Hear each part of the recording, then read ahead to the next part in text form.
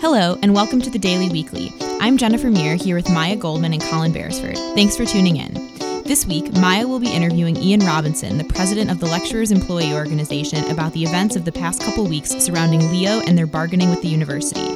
Then, Colin will talk to Daily staff reporter Zayna Syed about students' disappointment with the mandatory race and ethnicity requirement that the courses are not living up to expectations. Now, here's Maya. Thanks, Jen. The Lecturers Employee Union, known as LEO, decided not to go on strike this Monday and Tuesday after a long weekend of bargaining with the university. LEO has been bargaining with the university for higher starting wages and increased job security, among other things, since October. They announced last week that they would strike if significant bargaining progress was not made by Sunday evening. I'm here today with Ian Robinson, a lecturer in the sociology department in Residential College and also the president of LEO. So, hi Ian, can you talk a little bit about why the union decided that they weren't going to strike this week? Hi, Maya. Yeah, sure. As your introduction indicated, we had said all along that if significant progress was made, which doesn't mean sufficient progress, significant, that we would call off the strike. And we do feel that significant progress was made. It was made in the 11th hour. It really wasn't until Saturday, the one day before the final day of bargaining, where we had to make a decision that we even saw anything from the administration on what we've been calling equity, which is raising the base rates of longer serving lecturers to reflect the fact that they've been working for exploitative compensation for a long time. But they did come up with that finally. They also raised the minimum significantly in that last 24 hours over what they had been. So we felt that that was sufficient to call off the strike, even though it's far from adequate to actually settle and sign a final agreement. Mm-hmm. And what is bargaining like? What is that setup like? Bargaining is a lot of the time very boring, and then it's punctuated by moments of extreme tension and anger or happiness. It's a roller coaster emotionally, with a lot of boredom in between. Mm-hmm. And so your current contract expires on April 20th, and that's getting very close. Right. So what happens if the contract expires before a new one is agreed upon? Is that even a possibility? Oh, it certainly is a possibility. It has happened quite frequently in past rounds. This is our fifth round of negotiations, and in at least two, if not all three of the ones after our very first, we did go beyond that deadline and ended up bargaining well into the summer.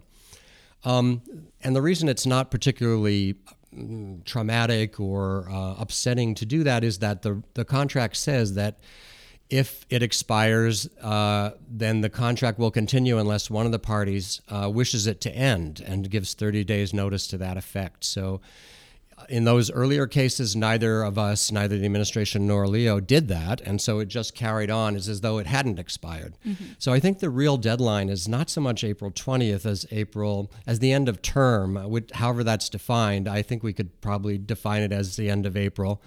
At which point, Leo is not, our Constitution says we can't sign a tentative agreement, and that means we can't submit anything to our membership, which means we won't really have an agreement until we come back in the fall. That doesn't mean we can't do some negotiating over the summer, but it means that negotiating won't result in a signed contract that the members have been presented with and have decided to ratify by a secret ballot vote. Mm-hmm. And you talked a little bit about previous negotiations. Can you talk about Leo's history and how you've gotten to this point? Sure. Well, Leo was formed in 2003, and we negotiated our first collective agreement in 2004. That time we did have a one-day strike, and that made quite a significant difference in what the administration was willing to do. And that first contract created longer-term contracts. It created a presumption of renewal, which is a certain limited but real and important form of job security for people who had passed a major review after 3 or 4 years. It raised salaries for some. For example, foreign language instructors full-time in Flint and Dearborn were making around $17,000 back in that time. And that was the lowest paid full-time staff around. I mean, janitors had a union, a good union, AFSCME, and they were paid well above that. So they went up to something like 24,000 or something, which is still, a pretty low number, but think about what percentage increase that represented from that for them. So we made some major gains for everybody, but especially for the worst off, lowest paid groups, and those were most concentrated in Flint and Dearborn. Mm-hmm. After that, we made much smaller gains. That's why, we went all the way from that first contract, 14 years later, the minimums had only increased by 11% at a time when tuition on average had increased by 90%. So, what that told us, even though the university was in good fiscal shape all that time, was probably running surpluses, maybe not as big as the 500 million plus surpluses it's been running in the last 2 years, but always surpluses. It could easily have raised our salaries in those intervening years much more than it did, but really what we've learned from our bargaining with the University of Michigan is they don't raise them any more than we have the power to make them raise them. It's sad to say that there's not a sufficient moral kind of drive on the part of the administration to do the right thing in the absence of power on our part, but simply that is the empirical reality. That is what we've learned. And so the reason we did so much better this time, the reason that offer that they put on the table on Sunday night raised the mins more than the other 4 contracts had put together was that we had built, with our allies, and students were a key part of that, much more power than we had before. Mm-hmm. And can you talk a little bit about what ally support has meant to the union throughout this process? There's been a pretty big showing. Oh, absolutely. I mean, the students are the heart of it. I mean, they're the ones that we have the strongest relationships with. It's the students that have some lecturer or lecturers in their history at University of Michigan that helped them, that made them feel like they actually belonged here and that they counted and that they could do things that they weren't so sure that they could do. Those are the kind of relationships that generate a huge amount of loyalty and caring on the part of the students, and it's in both directions. That kind of feeling is I think, what we were able to kind of build upon. And so we had, by the time of Sunday night, we had at least 2,000 picket shifts signed up and probably more. I don't think we got all of them entered into our database because they were just kept flowing in. People could do it online, and they just kept registering online to do it. And, at least half of those were students. So if we'd had that strike, we would have been out there and there would have been at least one student, maybe more than one, for every lecturer on the picket lines. And that is tremendous from the point of view of our members because they really feel validated by that. The people that they worry most about in terms of having a strike are the students and the possible impacts of the strike on them. So to know that their students are behind them and with them and think this is necessary, even though it does cause some temporary disruption, is just like, it's what our members need, to be willing to go forward on large numbers and do this. Yeah. Do what it takes to get to a just outcome. Mm-hmm. And can you talk a little bit more about what it's been like to lead a union like this through this whole process? Yeah. It's been a trip. Seems like I've learned so much. It's been a growth experience for me. It's been very exciting in this last 2 years, though. Having been there from the beginning and helped to organize Leo way back 15 years ago, before even our first contract, I've never seen as many union members, as many new people coming out and getting actively involved. A whole new generation of leadership has emerged in this last year that now I feel extremely confident will take Leo to newer heights after the founding generation, of which I'm a member, retires from Leo leadership. I'm not saying I'm leaving the university quite this soon, but so it's been extremely exciting and rewarding to see. And then the outreach work we've done more systematically. Some of that is on us, but we never know, what kind of reaction will we get until we do it. And the reaction has been just overwhelming and extremely gratifying to see so many students and to see the effect that has on our members, to know that they have those students, to see tenure track faculty signing up as allies, to see alumni starting to make more of an appearance. We're really going to push further on that going forward because they're a huge resource, of course. So yeah, it's really been terrific, and I've learned as a leader that, the best way to proceed with a group of people like our lecturers is learn how to delegate, learn how to create enough space for everybody to step forward with their own particular excellences and passions, because we got an amazing group of people that form the membership of Leo. And if they're allowed to do what they can do and want to do without too much, getting in the way of the leadership, they will do it and they will run with it, and it'll be terrific. Yeah, and you're also a teacher throughout all of this. All of you guys True. are by nature, right? So That's right. What has it been like to be teaching throughout this process? It's been challenging. I mean, for a lot of our members who teach a full load, really, really challenging. I've had it a little bit easier because I'm a part of my position as a research scientist, so that I have less teaching for that reason. And also, when I became the president of Leo, that reduced my course load by one each term. So I'm only teaching one course this term. Many of our others that are very active and doing a heck of a lot of work are teaching 3 courses still. My one course was on the subject of social theory and how it can be used for social change. So I was actually able to use the work we were doing as an ongoing case study example and incorporate updates on Leo and different aspects of what we're doing and why into the course in ways that I hope, we'll see when the student evaluations come in, but I'm hopeful, and based on what feedback I've got so far, I think the students found that pretty interesting to have a kind of real life example of how social change works on a microcosm in an environment that they actually were quite familiar with, but also there were a lot of things they didn't know about it. Like just how much are these lecturers being paid? And, how does the power structure of the university work? And who actually decides to pay them good wages or terrible wages? That's all been, I think, very valuable learning for them. Definitely not something that students would know if they didn't hear about it. So Right. Very interesting. And what is as you move forward throughout this, what is the ideal perfect world outcome of all this bargaining? Well, I guess the ideal is that our members should be compensated based on their contributions, both to the mission of the university, where undergraduate teaching is always said to be one of the top two things, research and teaching. I don't think it's always actually that way, but so part of it would be to raise up undergraduate education to the priority that it really ought to be, and in the process raise up lecturers who are contributing to that mission hugely to the kind of compensation that they deserve based on the centrality of that mission and based on the amount of money that the students bring in through their tuition and the amount of that teaching we do. So that would be ideal.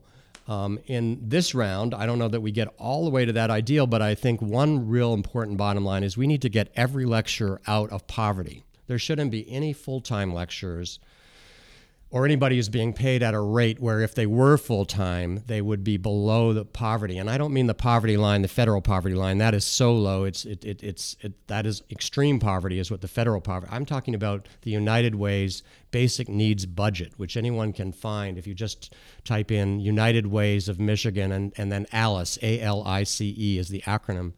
They have calculated that. And here in Ann Arbor, that's about $60,000. In Flint and Dearborn, it's in the 50s. The cost of living is a little bit lower. It's a budget that's very stripped down. It does not include saving any money for your retirement. It does not include saving any money for your children's higher education. It just is, what does it take to get from month to month, to live from month to month, put a roof over your head, food on the table, clothing, transportation, and if you have children, take care of them either by childcare or by having one of the adults stay home and look after them. So that would be a key goal, get everybody out of poverty understood in that way on all 3 campuses. A second one would be compensate those who've been long serving for the fact that all these years they've been doing it up to now. Many, not all, but many of them have been paid substandard, really exploitative, as one of the regents said, as Mark said on at the last regents meeting. So get them to the point where they are compensated for that. That's the equity component of our ask. And the third piece is try to make sure that when you're doing the first 2, you don't wind up with what we call compression, where people who have come here recently end up getting paid almost as much as people who've been here for a long time. That requires some fairly careful structuring of how the pay raises work. It's quite doable. It's another one of the reasons why we needed some time on Sunday night. We certainly wouldn't have signed given the numbers. But we also need to look at the structure so that we could calculate, is this going to generate a lot of compression? Are there big holes where people, even though some people are getting significant raises, there are others that are getting almost nothing? It turns out both of those things are true of the formula that was offered. So we would want to solve those problems. And nobody should be left behind, and compression should be minimized. So how do you feel going forward? Now that the leverage of a strike is gone, what power do you feel you have? Well, I would say we have two major sources of power between now and, say, the end of June. One of them is that the regents are really behind us. And, they have said, Mark Bernstein said in his at the last regents meeting, that we are being exploited and that has to end. The regents do have real power. And if they are able to wield that power on our behalf, that's a major source of leverage. The other major source, which is there, regardless of what the regents are able to do, is making visible what was previously invisible. A lot of our campaign has just been explaining to people, gathering the statistics, putting them in a readable form, and getting them out to our students, to tenure-track faculty, honestly to the regents as well, because they did not necessarily know these details either, to alumni. And so we have found that as people learn how things actually work, how this smooth, well-oiled machine that delivers all this education to people year after year actually works behind the scenes, they're surprised and usually appalled by the way it works. And so we can and we will continue to get that message out. Just to give you one example, there's the Democratic Convention for the state happening this Sunday. We have asked for time, and I think we will get time to explain what's been happening and where we are at this point and what needs to happen going forward to the entire convention. So, and then later the following week on Thursday is the convention of the entire American Federation of Teachers of Michigan, which we will do the same thing in, and on and on. We'll use our social media and all the other kinds of media that are available to get the word out. Once you see this, you can't unsee it. And it changes and builds huge support for us, changes the way people see the University of Michigan, changes how they feel about it, and that those changes help us to build the power necessary to make the University of Michigan a place that we truly can be proud of, that really will be leaders in the best, instead of just mouthing those words and then treating us as commodities. Thank you so much, Ian. We look forward to seeing where you guys end up with this. Thank you. At Noodles & Company, we don't think your freebies should end with the chopsticks. That's why we created Noodles Rewards, a program that helps you earn discounts, offers, and giveaways just for using the app. Are you craving one of our world-famous Macs or a classic like Japanese pan noodles or pasta fresca? Just order your favorites online or at the restaurant, then scan the app and earn your rewards. From free pot stickers and desserts to special bonus offers, it's our way of saying thanks for being awesome. You'll even be able to skip the line when you order ahead. It's the most delicious form of bribery. Download Noodles Rewards for free at the iTunes Store or on Google Play.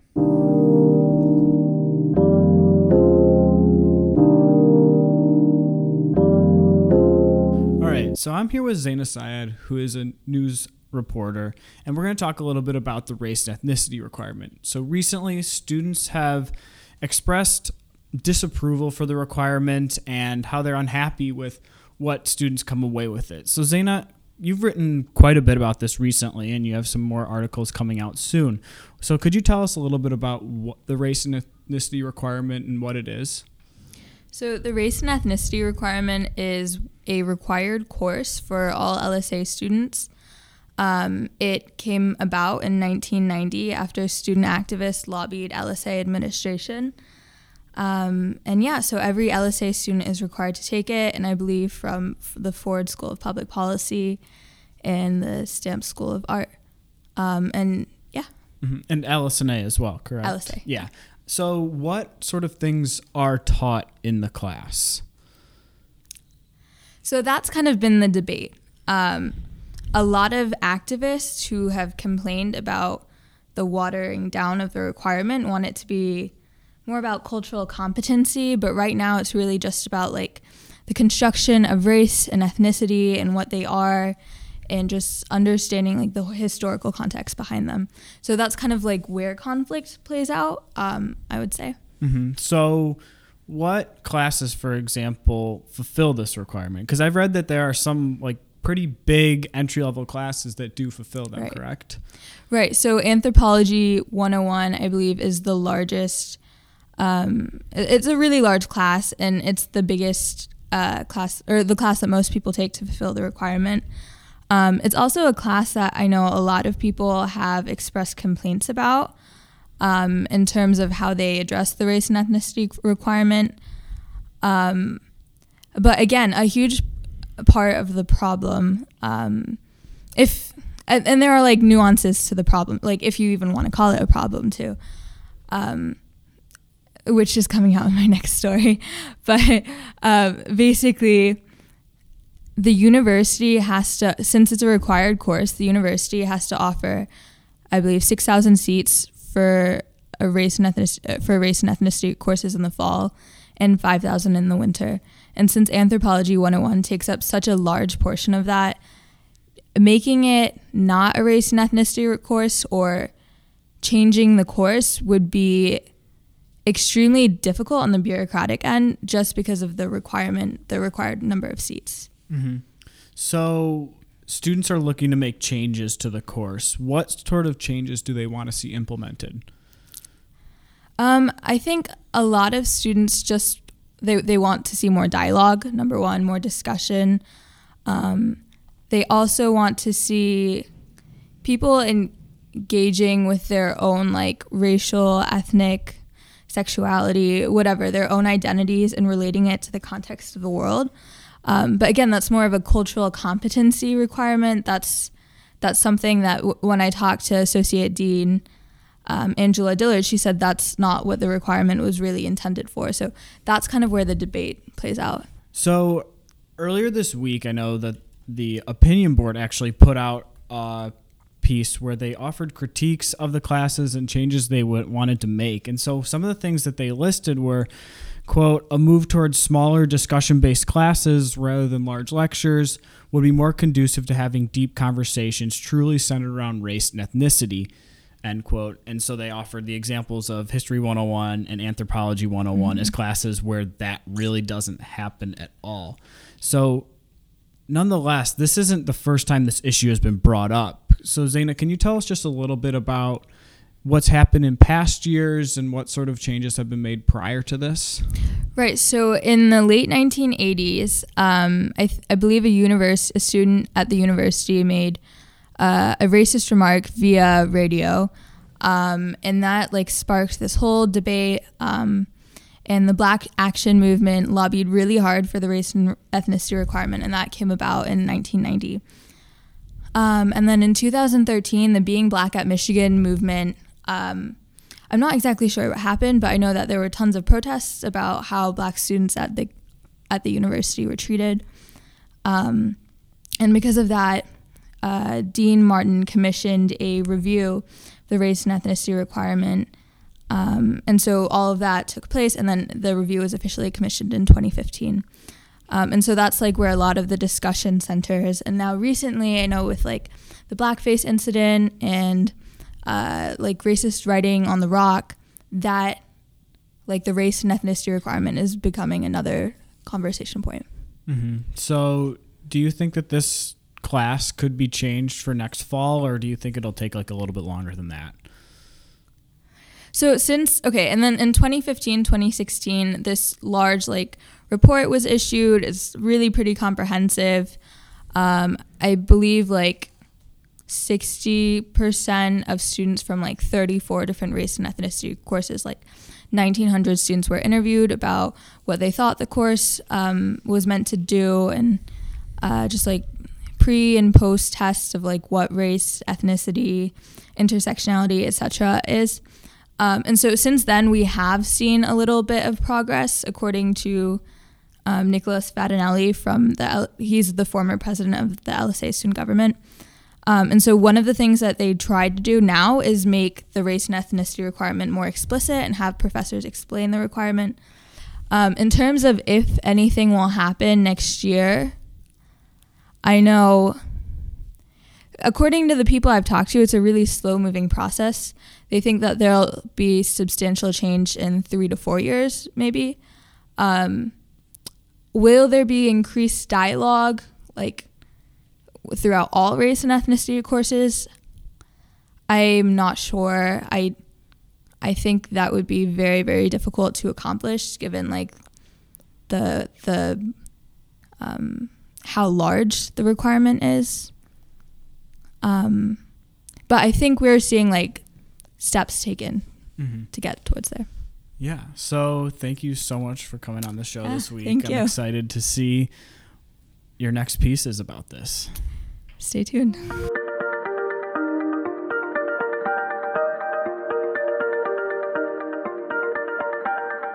Thanks, Colin. This week, The Statement recognized 7 students in its annual Student of the Year issue. Nominated by the university community, these students have shown leadership and poise as activists, innovators, and community builders.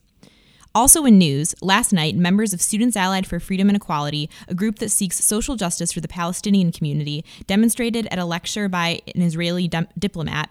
The lecture was meant to mark the 70th anniversary of the founding of Israel, but protesters called the event insensitive in timing, pointing to the deaths of 17 Palestinian protesters who were killed in clashes with Israeli defense forces in Gaza 2 weeks ago. Also, on Monday night, sociology professor Sandy Levitsky, who received this year's Golden Apple Award, gave a lecture entitled Sociology and the Power of Optimism at the award ceremony. Thanks for tuning in this week. This episode of The Daily Weekly was produced by Ryan Cox and Avery Friedman.